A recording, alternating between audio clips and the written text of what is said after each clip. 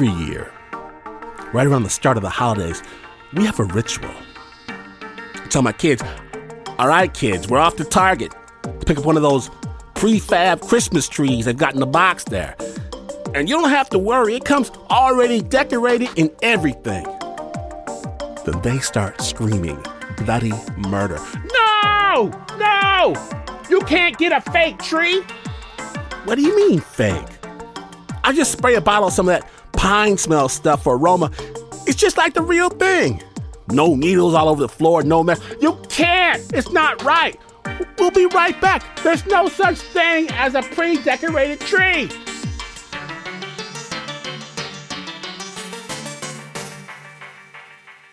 We holler and argue all the way to the Christmas tree lot, where they run about. They pick out the perfect real tree, Daddy, and they insist I pay some burly fellow an enormous sum of money in cash. Cards not accepted. What's that about? And we haul this treasure back to the house. We drape it in lights and ornaments and ribbons while drinking eggnog. And they play Last Christmas on the radio again and again and again, attempting to drive me out of my mind. And then magically, in the midst of our household cacophony, a Christmas miracle. Where once stood just a piece of wood, now a glorious bejeweled tree emerges, more magnificent than ever. Someone's baking cookies. A glass of wine has spirited itself into my hand, the digging around for a board game, and that scent. Not from an aerosol can, but from a tree. Pine-scented wonder permeating the room in good cheer. Such heartwarming memories with the people I love, and sitting under the brightly lit branches, watching my children as they each in turn land on Park Place and Boardwalk with my hotels on it. I truly wouldn't have it any other way. Rudolph has worked his spell once more, but I've recently learned that it's not exactly magic, and it certainly isn't reindeer that make all of this possible. You see, at the North Pole, as in life, somebody's got to do the dirty work. And so today on Snap Judgment, we proudly present the Christmas Tree Mafia. Wise guy, Saint Nick, and an offer you cannot refuse. My name is in Washington. Sure, deck the halls, but look over your shoulder, because you're listening to Snap Judgment.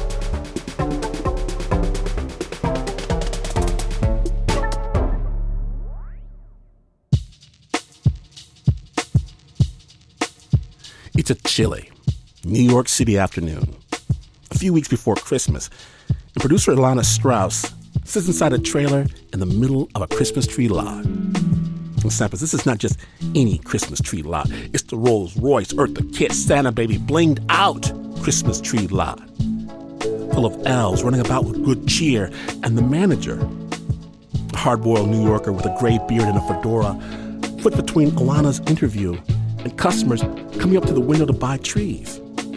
Same time, he's making a cup of coffee, and his phone keeps ringing. And yes, for this story, there may be a bit of explicit language, but ho, ho, ho! This is a family show, not to worry. Snap Judgment. That's nice. Yeah, hello, this is Scott. Soho Trees here. Okay, why don't you like the tree? That's a horrible thing to say, ripped off. What do you mean ripped off? You got a gorgeous tree. $139 is not much for a nice tree in Manhattan, I'll tell you. That's average. In Manhattan, there's this lot just packed with Christmas trees. There's an RV in the middle of it, where there's this guy on the phone. It's okay. Don't worry. Nobody wants your money. You can have it back. That's Scott Lechner. Yeah, she's a fucking asshole. What was her problem? Yeah, that's nothing for this.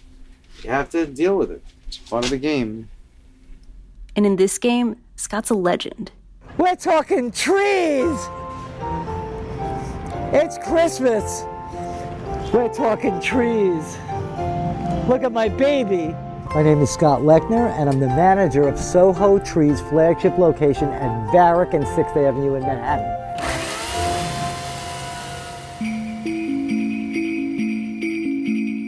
Scott's this short guy. He's got a grizzled mustache. He's almost always wearing a fedora. And he runs the most exclusive Christmas tree stand in Manhattan. A vendor in Soho is selling what is likely the city's most expensive trees. Brace yourself. $6,500 a pop. And celebrities show up all the time.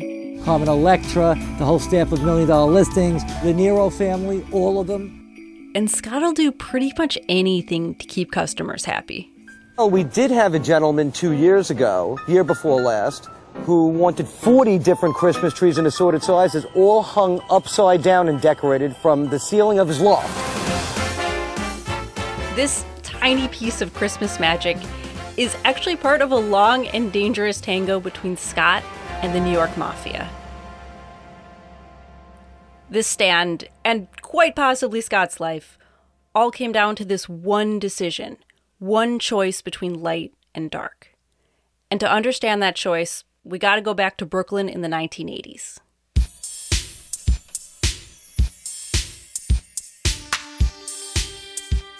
How do you get started selling Christmas trees? Me and some of my friends were absolutely thug-bound, if you know what I mean. We were going to be thugs and crooks. For a while, Scott rolled around in a Cadillac selling watches. And then he kind of stumbled into this thing that would completely change his life.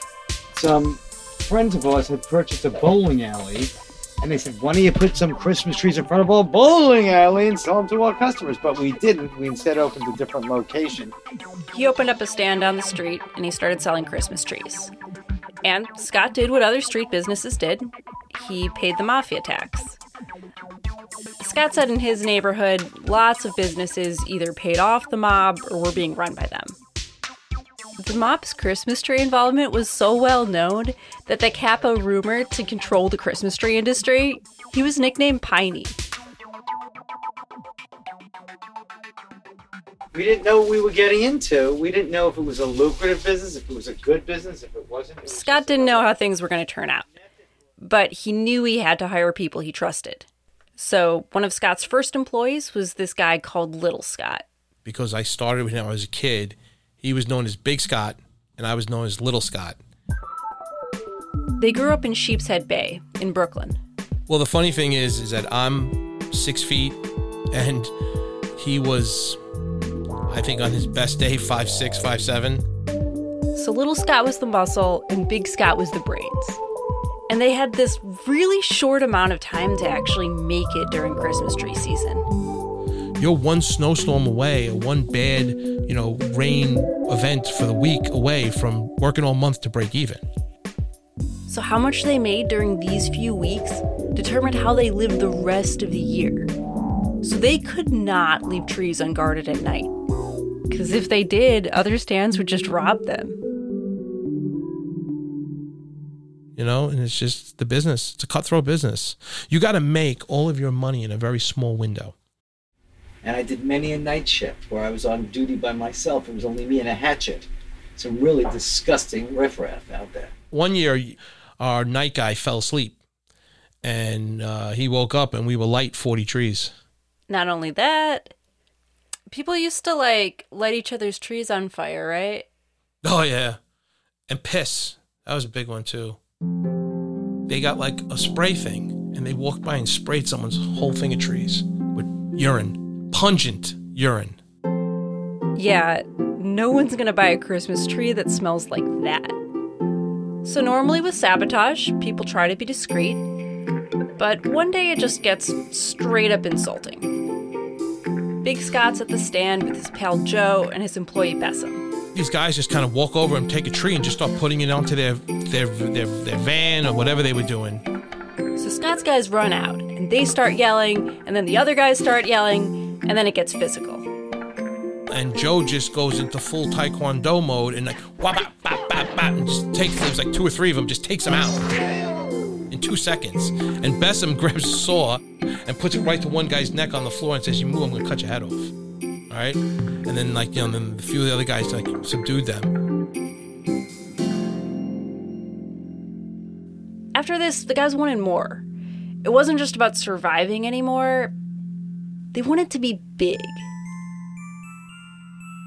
You know, we weren't looking to hurt anybody, but we were expanding. We were expanding exponentially and threatening everyone around us. Every Christmas, Scott's Christmas tree stands were growing all over Brooklyn. Everybody in the neighborhood was buying trees from Scott, including the Mafia. We used to love when the connected guys came because they would spend tons of money. They gave you a $20 tip for just, giving them rope. It was like, hey, you saw a pinky ring? Hey, this is good.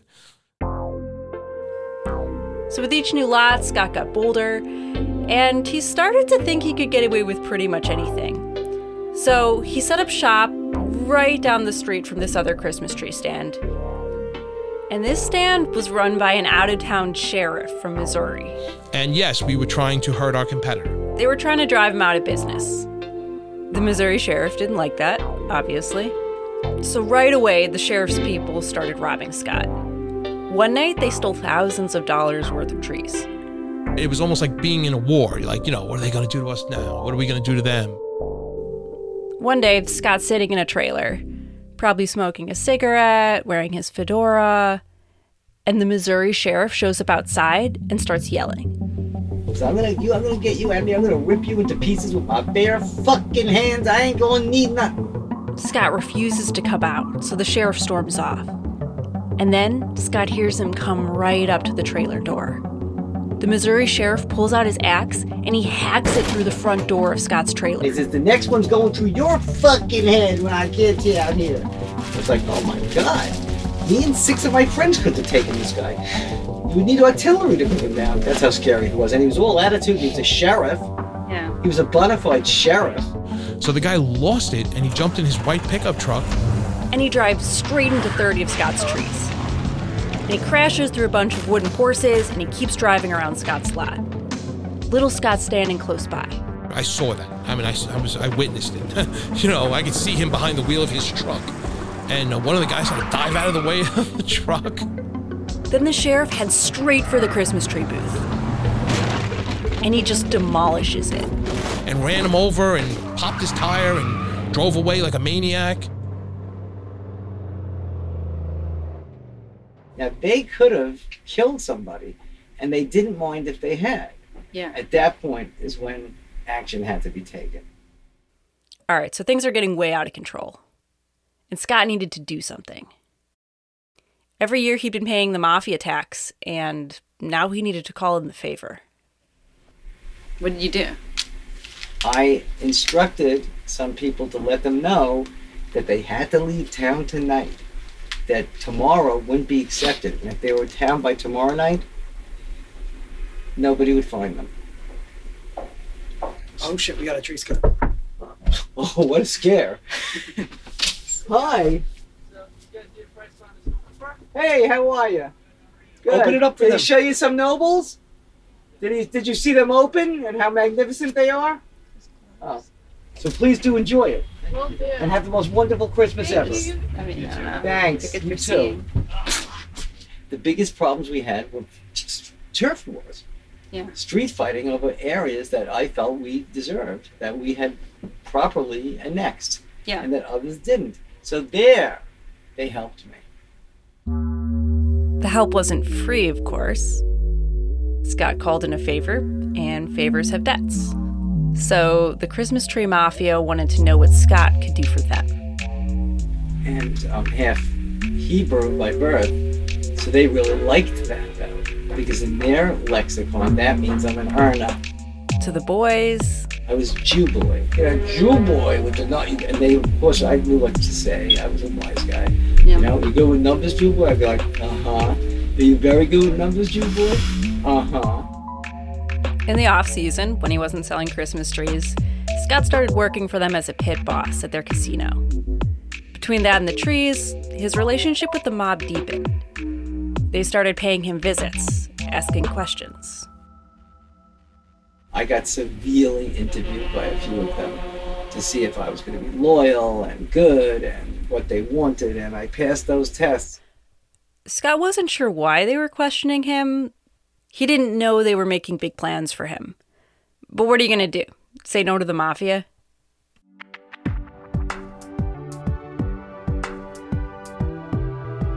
All right, so it was the early 90s, and New York started booming.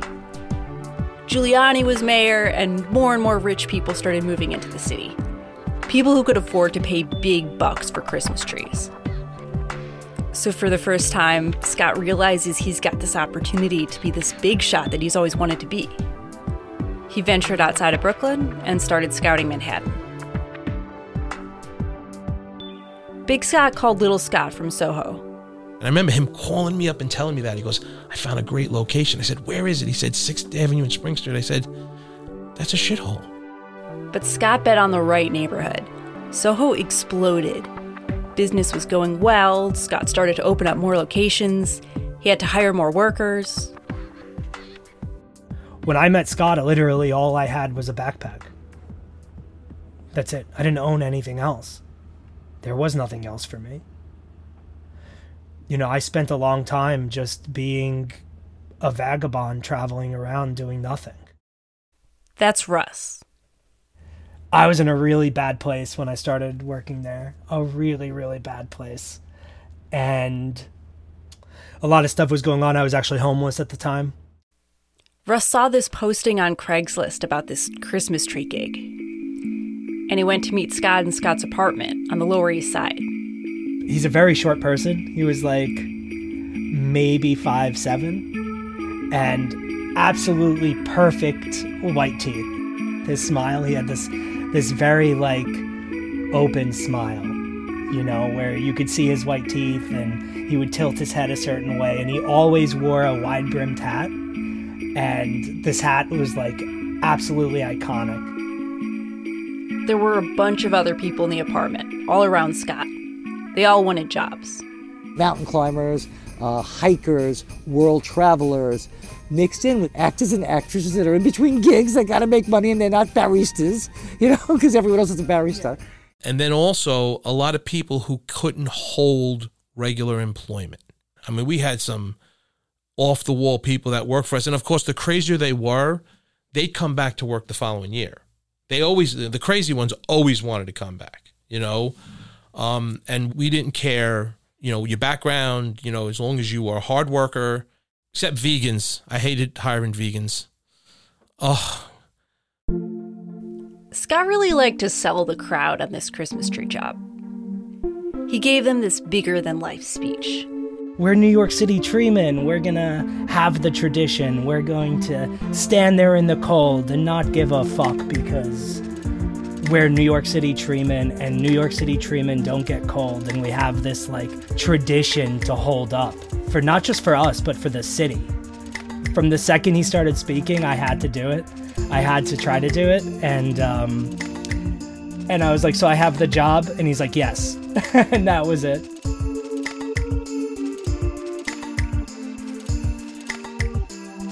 Russ and the other workers, they show up to work for their first day. It's this brisk fall morning, and 30 workers line the street. You know, like you showed up at 6 a.m. and you worked until you were done. And we're just told that we have 2 days to build 7 Christmas tree stands, and we better start hammering. They create these elaborate winter wonderland stands at 7 different locations.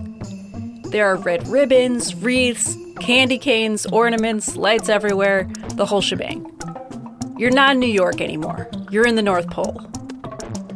During the day, it's madness. There'd be people screaming, and I'm screaming at the guys. They built these cozy cottage tents lined with Christmas lights and trinkets. Everything's lit with this warm light.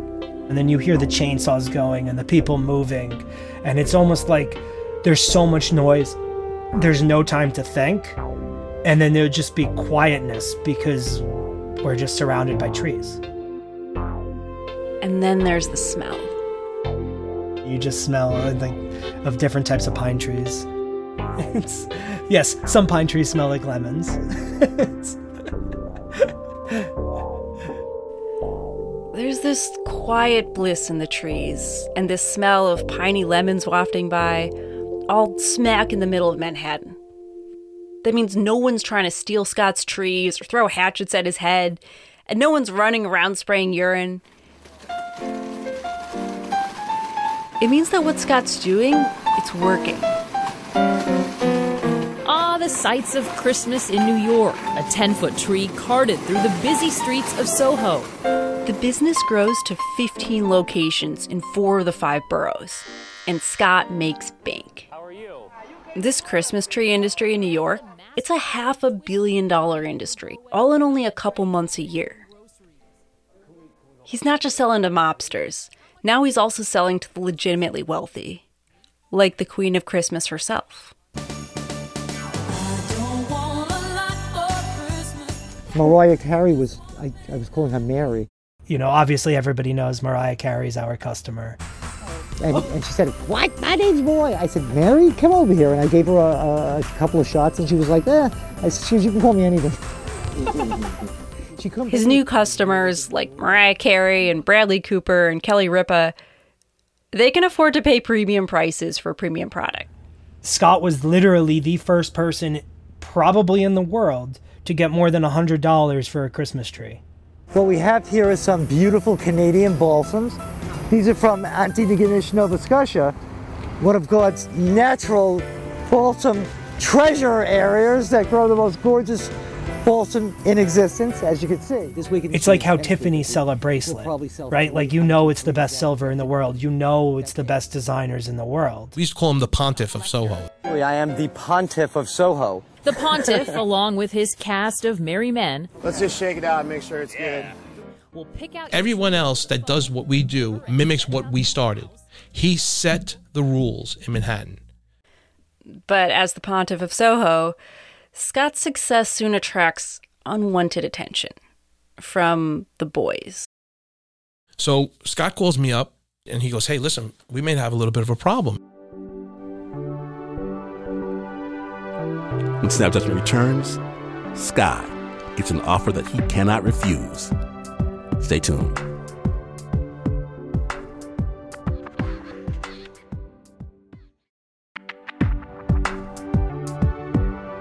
Welcome back to Snap Judgment. You're listening to the Christmas Tree Mafia episode, and you just heard Scott. Scott's on the top of the Christmas tree market with Mariah Carey by his side, pouring shots. But you can only stay so high for so long before the troubles start to drag you down. And Scott just got a message from the boys. Now, this story does contain explicit language. Sensitive listeners are advised. So Scott calls me up and he goes, "Hey, listen, we may have a little bit of a problem." What happens is there's this guy working on the Christmas lot. We're not going to use his real name. We'll say John Smith. John tells Scott that this guy Carmine came to their stand in Soho with a little bit of trouble and a whole lot of muscle. And he's got a message for Scott. He said that this is his territory, and if we want to sell here, we got to give him $2,000. And if we don't give him $2,000, we're going to get shut down, or all our stuff's going to get destroyed. I said, all right, you tell Carmine to meet me here tonight at 10 o'clock, and I'll have his $2,000. So that night, Little Scott meets this guy Carmine in a nearby bar. And this guy's like right out of Central Casting. He's got the 3/4 leather coat. He's got this, he's got that. And he goes, "I'm Carmine. This is my neighborhood." You know, and meanwhile, the guy's just like 35 years old. Carmine's going to run the neighborhood. You expect a 55-year-old guy to walk in, you know? My life growing up on the streets is I know how to smell bullshit in 30 seconds, okay? Because I grew up in an extremely tough neighborhood with extremely tough people. So I knew that this something wasn't right here. And I said, "Well, I got a problem." I said, "I'm not going to pay you." I said, "I'm not going to give you any money, and nothing's going to happen, and you're not going to do anything." And he goes, "Yeah, you know, my gang, you know." I said, "Well," and I pulled out my shield, and I said, "Well, I'm in a gang too." Oh yeah, by the way, Little Scott's job not during Christmas season, he's a New York City cop. He shows Carmine his badge. There's about 50,000 of us. We all wear blue, and you're going to go meet all of them right now because I'm going to arrest you. And the guy starts breaking down, hysterical, crying, "Oh no, he made me do it. It's him. I'm an actor. What are you talking?" John Smith and him were acting buddies. They concocted this whole plan to shake us down for $2,000, thinking that we would fall for it. So instead, Carmine and John Smith might have gotten a little backhand therapy and never worked for us again. These guys weren't the real deal. Both Scotts knew that the actual Mafia was much scarier. Remember all those tests? All that questioning when Scott was in Brooklyn? Well, one day, the Mafia approached him with an offer. One of those offers that could change everything for Scott and his Christmas tree stands. They wanted to capture the entire 5-borough New York City Christmas tree distribution business, and they wanted me to lead it, and they told me nobody will ever stand in your way. Up to that point, Scott had paid the Christmas tree Mafia tax, and they'd provided him with protection. And that was true for lots of Christmas tree stands in the city.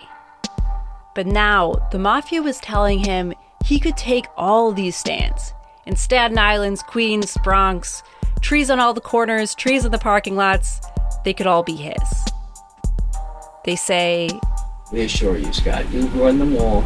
You'll make about 10 times what you earn now," which is a young, lower middle class guy striving was very appealing to me.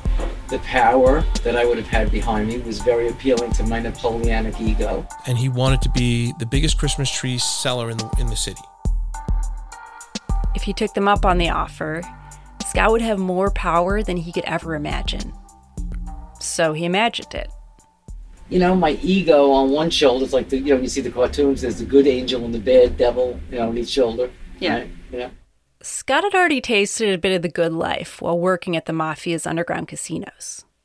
So the bad devil was really winning out because I loved having 10 thugs at my fucking beck and call. I loved it. Yeah. Go get me a coffee, and the guy, 325 pounds, no fat, would come back and I'd be like, "You got it wrong." I said, "I don't want no sugar." They'd be like, "Oh, boss." The guy could lift me and throw me like a harpoon, right? Jesus. I like that. He was seriously considering the opportunity, and he told his dad about the offer. My dad, who was an ex-thug himself, told me, one day, you're going to end up dead from them because there's no morality to them. Might does not make right, my father always felt. Right makes right, not might. Scott's dad knew that if Scott was helping the Mafia control the Christmas tree business, he'd actually be helping with a lot less wholesome and jolly work. He understood that the Christmas tree empire doesn't stop at trees. There'd be money laundering.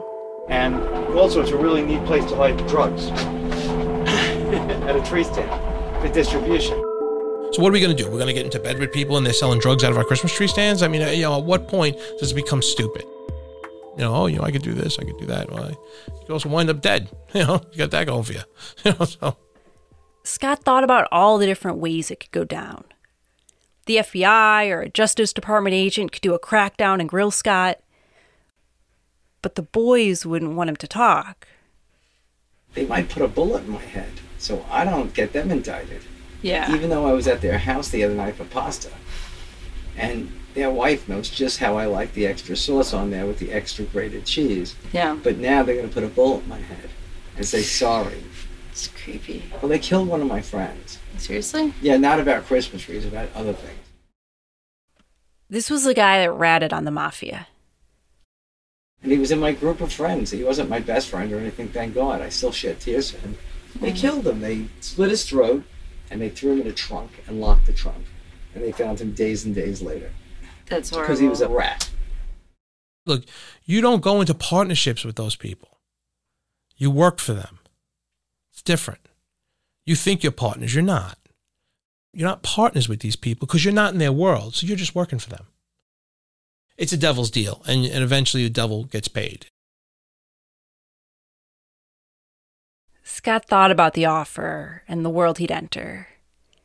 He decided that his business shouldn't be involved with the Mafia anymore, at all. So the next time they asked him for his regular dues, Scott said no. It seemed like it was Scott's way of saying no to their offer, too. Because I felt that kept us in some sort of association and connection with them. Yeah. And who the hell wants to pay off illegal graft? A little while later, the Mafia invited him to a meeting. I guess I'm trying to imagine, that you're invited to, that meeting. I wasn't even invited to the meeting. I was mandated. Okay. I was told to show up. Scott's friends were way too scared to go, so Scott went alone. It was actually at a shopping center. Okay. A major shopping center, but they had a big conference room in there. Scott came to the conference room, and there were people sitting around a table, deep in discussion. He looked around, saw some local mafiosos and some familiar faces. And I was like, you're a sworn-in elected politician. The conversation took a turn when Scott walked in the room. They asked him, "What's the deal? Where's the money?" I threw my best poker bluff in, and I said, I can't be paying you no more. And they said, well, I think you better rethink about that. And I said, well, I did. I've been in this business for quite some years, but I'm willing to not be in the business anymore if that's what it takes. And, as easily as they were enamored by my Jew boyism and my sharp mathematical skills and my sharp tongue, they could have easily turned to me and said, you're a little motherfucker. Someone's going to hit you with a baseball bat fucking one night, at 2 o'clock in the morning. Who's going to know who, why, or what? Right? Yeah. So I said, I can't afford to be paying you guys anymore. I'm so sorry. And I said, I really think that we're just a small little tree company. We're just a couple of guys selling some trees with our friends. We can't really afford any of this involvement. They looked at me like I had some gumption. And they kind of went tacitly like, all right, one more year, And I think they looked at me like, oh, so now you're playing schmuck, right? Go ahead, play schmuck. Get out of here. But Vinny and his family get a tree. I think we all get trees. Yeah, you'll get trees, I had a personal moral epiphany about it. Scott could have had it all. It came down to one thing. Would he rather be loved or feared? It's a much stronger man that derives his power from love. The guy who's feared, his life is miserable. His death would be an inconvenience financially to some and a blessing to others. A man who's loved takes all that with him. And just because you're powerful, it doesn't validate really anything in your life. What does it validate? Do you know it's a line from a movie, right? I knew I heard it somewhere, but I didn't know where. It's a line from the movie called The Bronx Tale. Then I used to tell him, you're wrong, you'd rather be feared. Little Scott and Big Scott, they'd sit in a trailer and debate the meaning of life. To be loved or feared. They kept up the debate for over a decade. But this kind of pontification just feels different when you get a diagnosis. It was, and when he got sick, he got sick really, really bad, really fast. At first, Scott reassured everyone that things would be okay. But he was diagnosed with cancer. The people at the stand were pretty shocked. Little Scott remembers the last time they talked on the phone. I said, I love you, pal. And I knew he was dying. And I knew it was probably going to be the last time I spoke to him. And that was very hard. Because he was a good person. But see, what Scott doesn't want to admit is that Scott's life is the legacy of Christmas trees. I don't know about that, Russell. It's a beautiful one. It's interesting. Well, meeting you was part of the benefits, I guess. They get the fuck out the door so I can get In December 2020, Scott passed away. He was 64 years old. Scott was, have you heard the expression a mensch? Okay, he was a mensch. Okay, that's who he was. Because Scott loves Christmas. It was his favorite time of the year. He hated when it was over.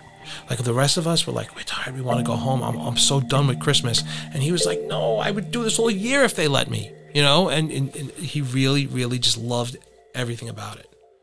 What is it? Aromatherapies. Christmas trees is absolutely a natural one. Put people around a Christmas tree in their home, they feel better. Case closed. They're just happier, nicer. And we're probably going to have one night where we go to Valeska's. We eat matzo ball soup with pierogies and latkes like we did every year with Scott. And we're all going to be holding back tears. Case closed. They're just happier, nicer, and, they feel better. They don't know why. They think it's just a holiday revel, but it's also the olfactory system, making them feel, reminding them, reminiscent of their childhood, their youth growing up, and the people they've shared Christmas with. Yeah, it's funny. It's just, yeah. Damn. I'm gonna fucking miss him. I fucking miss him. You know.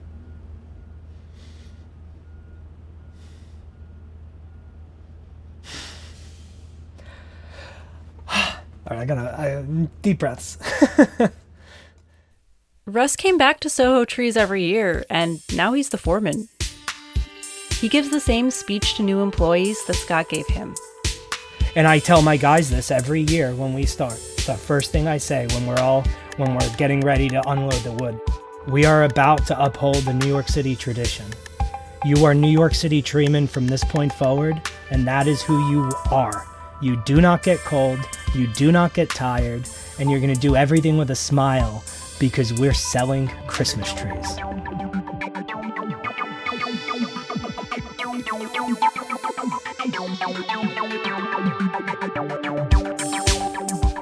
This story is dedicated to the memory of Scott Lechner, the Pontiff of Soho, and the Emperor of the New York City treemen. Big thanks as well to Russ and Little Scott for holding down Christmas. The original score for this piece was by Renzo Gorrio. It was produced by Ilana Strauss, John Fecile, and Annie Nguyen.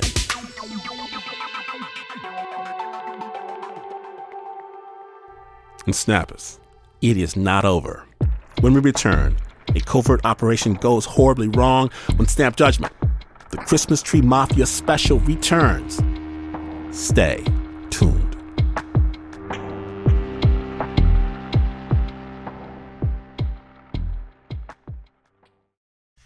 Welcome back to Snap Judgment, the Christmas Tree Mafia episode.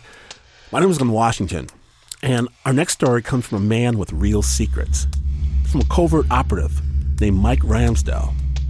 And our story starts when Mike was assigned to go into Soviet Russia to extract a high-level target. Snap Judgment. I really do think I had a death wish.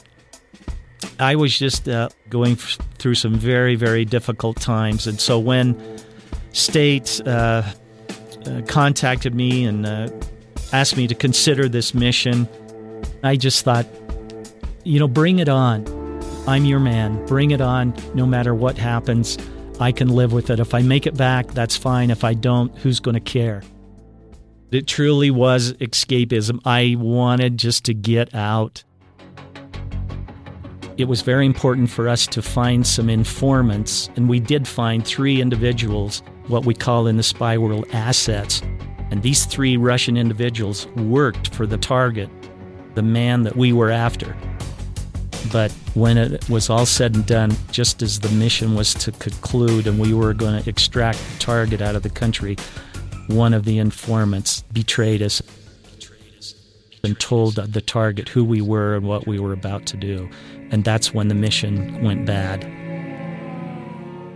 My orders were to sanitize the mission, and what that means in spook lingo is to get rid of anything and everything, so if the KGB or the Soviet secret police came into our apartments, they would not be able to find anything. I was instructed, you will not have your weapon, you will not have your communication device. I threw away my weapon and my radio into the river. In the middle of the night, I was definitely on my own. I would have to use all my training and resources to survive. My orders were clean those apartments, do my work, and then get out of town as quick as possible. The last apartment that I was to sterilize was on the 6th floor. There was something that told me to look outside, and I walked across the hallway to the kitchen, pulled back the drapes, I looked down, and there I saw 2 Mafia goons waiting for me. People think that, 007, he never shows his true emotions, but that's not true at all. I knew I was in big trouble because I'd already disposed of my weapon and my communication device. I couldn't confront them. I had nothing, and suddenly I heard the crowbar break the front door of the apartment. The fear and the panic was just, even retelling the story right now, my heart's beating. I heard the crowbar start to break the front door, and all I could do was, I had no other choice. I had to confront them. I pulled on my gloves, I zipped up my jacket, I walked towards the front door and said a prayer, and then the splinters and the door came apart. There, the Mafia goon was standing there. I had a maneuver worked out with a certain blow to his temple. I had nothing, and he had a pair of brass knuckles. Within a short time, I looked like a big red wedge of Swiss cheese. Somehow, we ended up in this stairwell. In one hand, he has these bloody brass knuckles, and the other, he pulled out a stiletto knife and was jousting where the first cuts were going to go. Just as he was ready to carve me up, by the grace of God, there was the building drunk on the stairwell underneath us, and he reached up through the stairwell and grabbed the Mafia goon's pant leg and pulled on it. And in that saving moment, when that Mafia goon looked down, I flew around him and over him. Down those stairs I bounded. I told myself, Mike, get to the train station. I'd lost so much blood from the beating.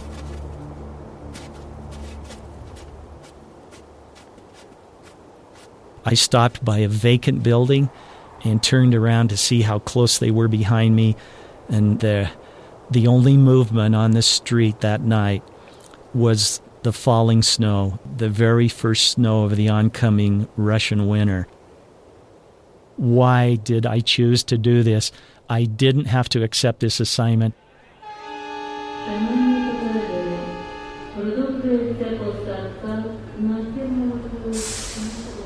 Headquarters had directed me that I would catch a local train, and I would be on that train for several days until I got to the village of Potevka, where indeed we did have a safe house.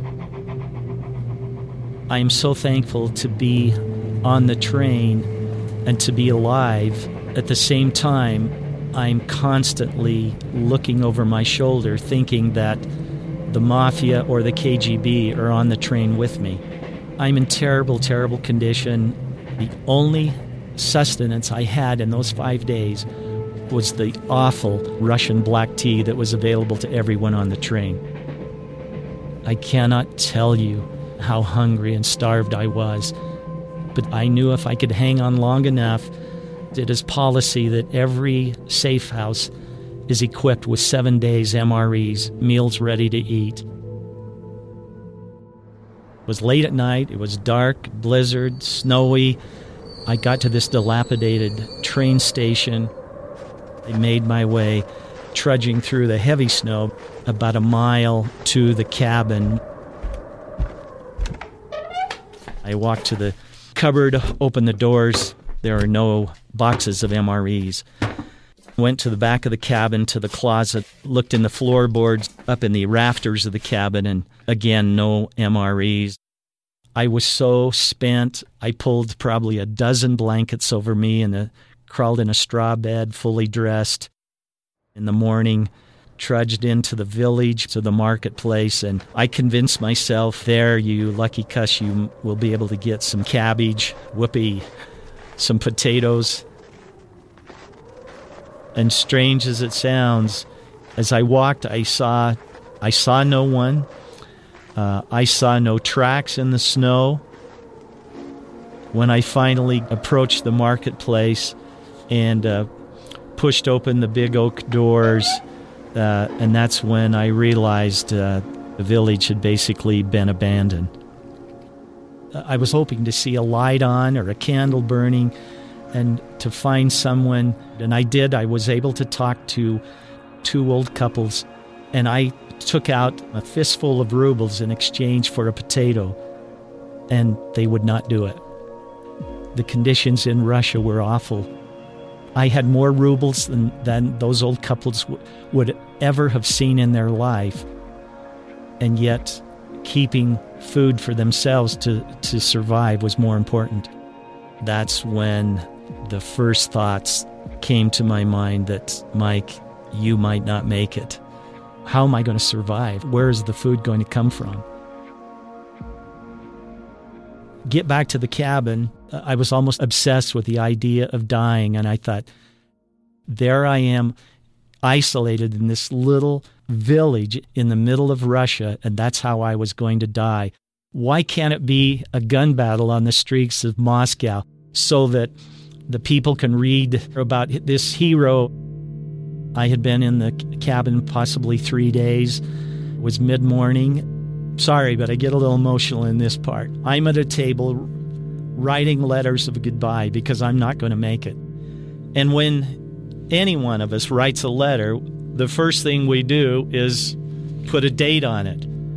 I had totally lost touch with reality and especially date and time. But when I pulled out my calendar, that is the moment when I first realized that it is Thanksgiving in America. I heard this loud thump or bang.